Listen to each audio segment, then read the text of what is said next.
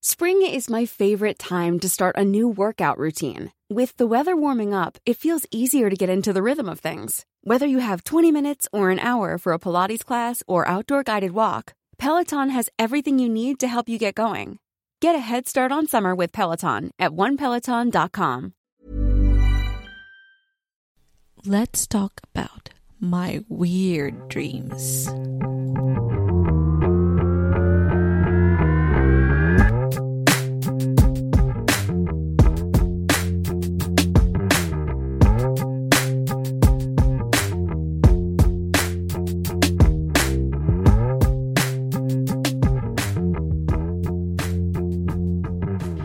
Welcome to another episode of Tita Talk Season 2.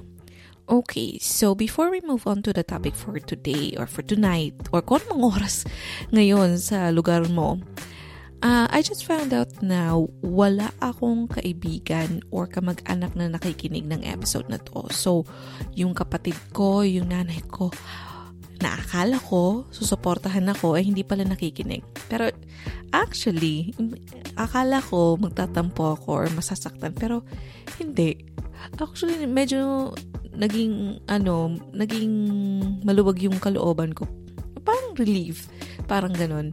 Kasi, diba, yung mga pinagsasakbi ko dito nakakaya. Pero, yun. So, knowing na wala talagang nakakilala sa akin, gives me that feeling na mas open. And I guess yun yung nararamdaman din ng mga tao na nagtatago sa mga profile picture na itlog sa Twitter. Kaya kung makapaglait sa mga taong hindi naman nila kakilala ng lubusan at hindi nila alam kung anong totoong sitwasyon o nangyari, todo-todo. So, anyway, ayun na naman ako. Natitrigger na naman ang tita nyo. So anyway, tuloy na tayo sa kwento ko ngayon. So, for the last 2 years, I would say na at least once a year napapanaginipan ko to. And I know that I'm a weird person and marami akong mga pinaniniwalaan na hindi pinaniniwalaan ng mga normal na tao. Like, I really believe that I was reincarnated and stuff like that. Stuff like that. Mali pa yung English. Anyway, so, yun nga. So, for the last 2 years, at least siguro once a month na nanaginip ako ng sitwasyon kung saan involve itong taong to. So, itong taong to was a classmate of mine in high school. And kapag nasa public school ka, we actually have like 60 in a room. So, parang mga 60 classmates ka. 40 girls, 20 boys. Parang ganun kami. So, sa dami namin, may mga syempre, meron kang sarili mong clique or friends, set of friends. And this person was never my friend. So, hindi kami talaga naging close. I guess we were civil. I mean, you know, usual na magkaklase. Kilala nyo isa't isa. Pag may tanong ka, sasagutin. Pero we never hang out, kumbaga. So, nagulat na lang ako na parang 2 years ago, na nagsimula akong managinip sa kanya. And I thought parang, baka it's just one of those random things na napanaginipan mo yung classmate mo or kung sino mang tao. Minsan, artista na papanaginipan ko. Ba? Yung mga parang ganon. Kasama ako sa Avengers, ganon. Yung mga weird things. So, okay, pinalagpas ko. Tapos, isa na naman. And then, isa pa. Tapos, isa pa. Tapos parang halos every month ko na lang siya napapanaginipan. And sabi ko, parang weird na to. As in, parang hindi na siya yung normal.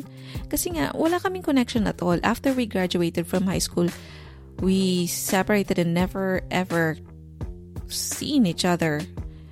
Hindi nga siguro kami nag-usap nun eh. Yeah, we never communicated in any social media. I think hindi ko nga siya friend sa Facebook eh. I think so. Kasi nag-Facebook ako, college na. So, yeah, wala na kaming communication at all.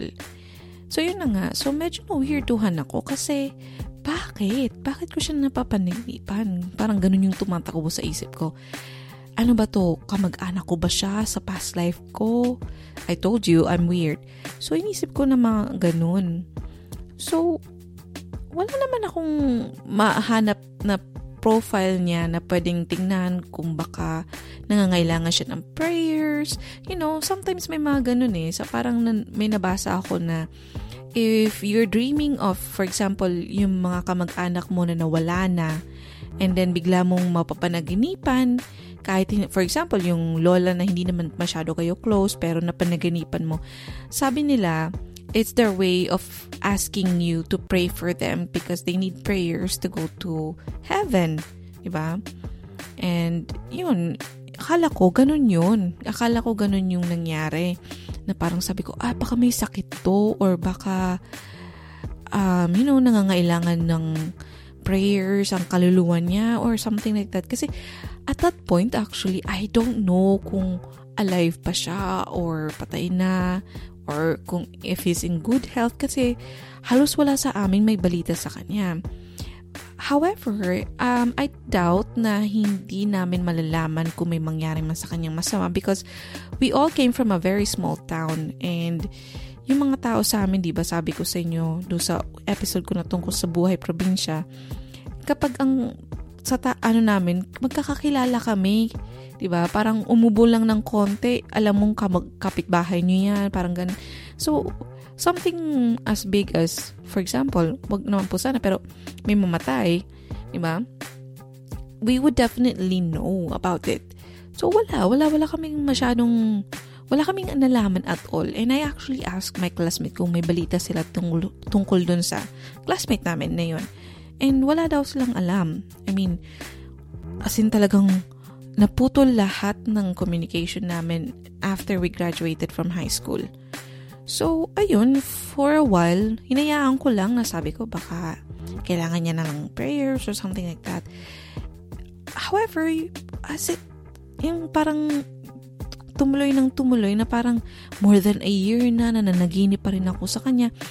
And the weirdest thing about it is that sa panaginip ko, usually, ang parang involved siya sa buhay ko na parang hindi ko masabing jowa ko siya.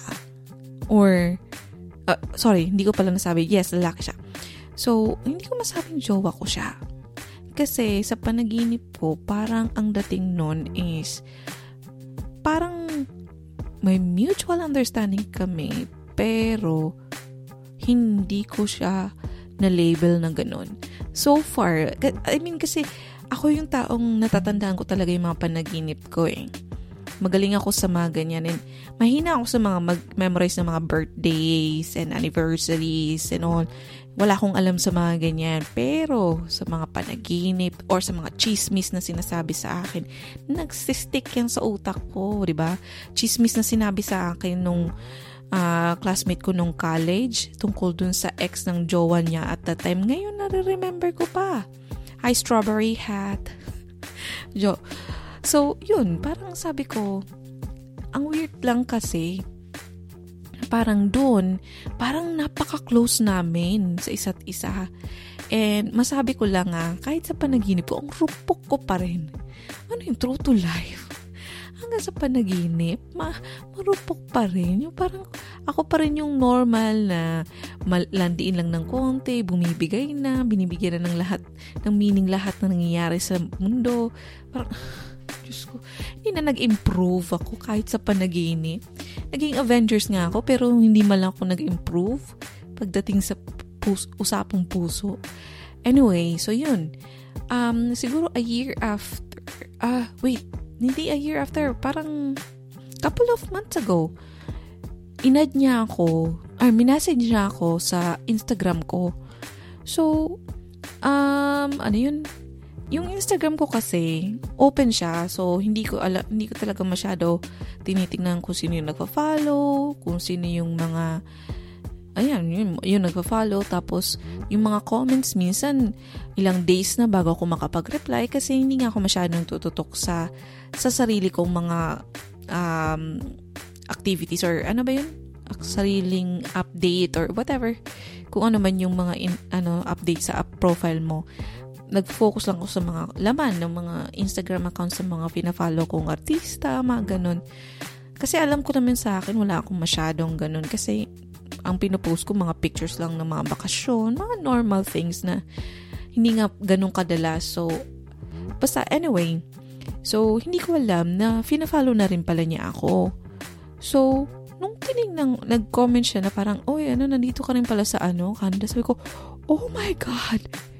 Hindi ko alam na nasa Canada din siya. And nasa kabilang province lang siya. And yun, sabi ko parang, hulo, nasa kabilang province. And halos magkasabay na rin kami dumating dito. And ang weird lang na parang nahanap niya ako sa Instagram. Kasi yung handle ko napaka-weird. Pero I guess napaka-simple lang mahanap nun kasi may mga common friends naman kami. And yun, wala lang. Parang, ano ba to?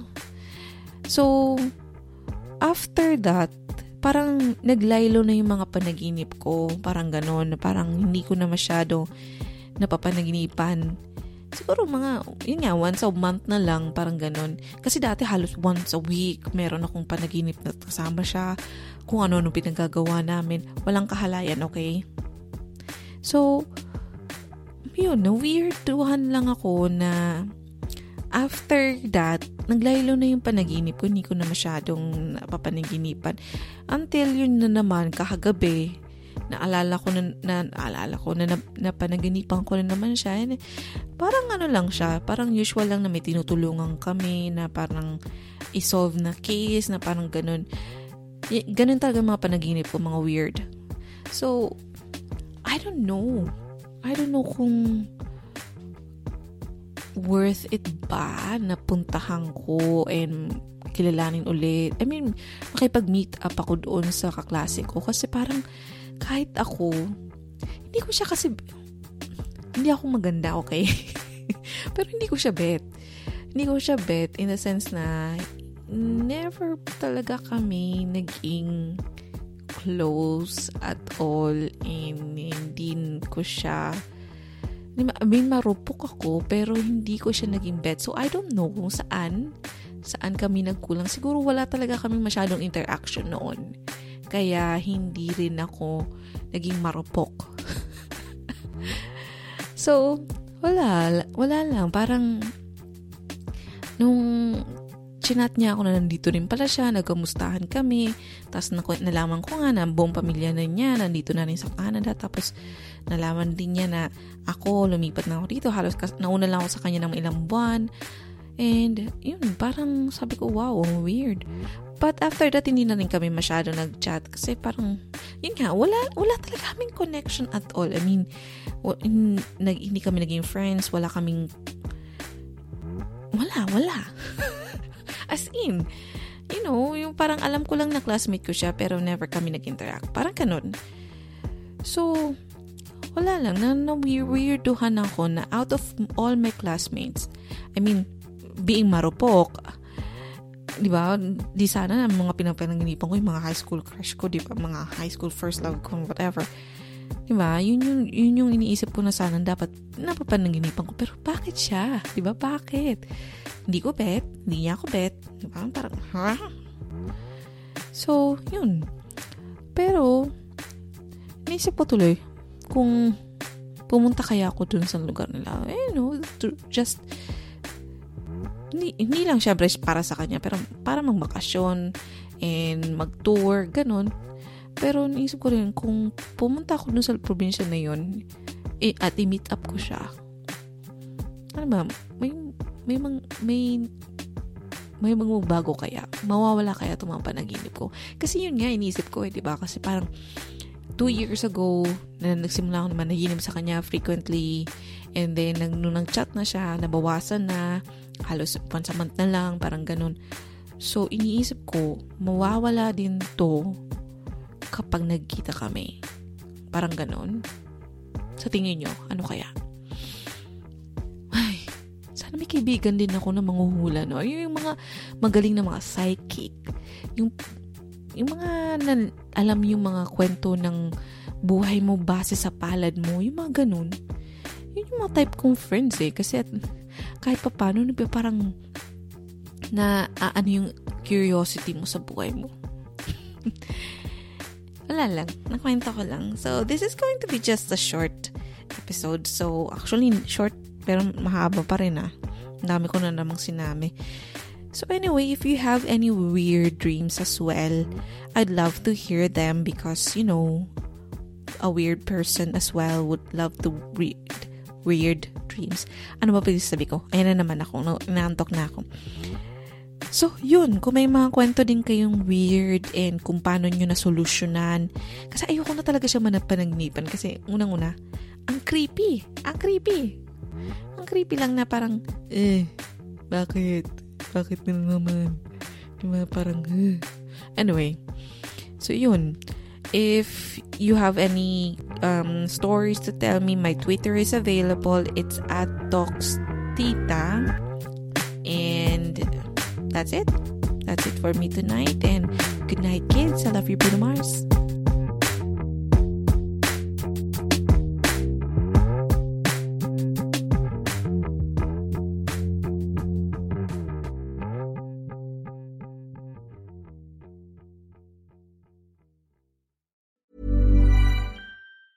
Hi, I'm Daniel, founder of Pretty Litter. Did you know cats tend to hide symptoms of sickness and pain? I learned this the hard way after losing my cat, Gingy. So I created Pretty Litter, a health monitoring litter that helps detect early signs of illness by changing colors, saving you money and potentially your cat's life. Pretty Litter is veterinarian developed, and it's the easiest way to keep tabs on your fur baby's health right at home. Go to prettylitter.com and use code ACAST for 20% off your first order and a free cat toy. Terms and conditions apply. See site for details.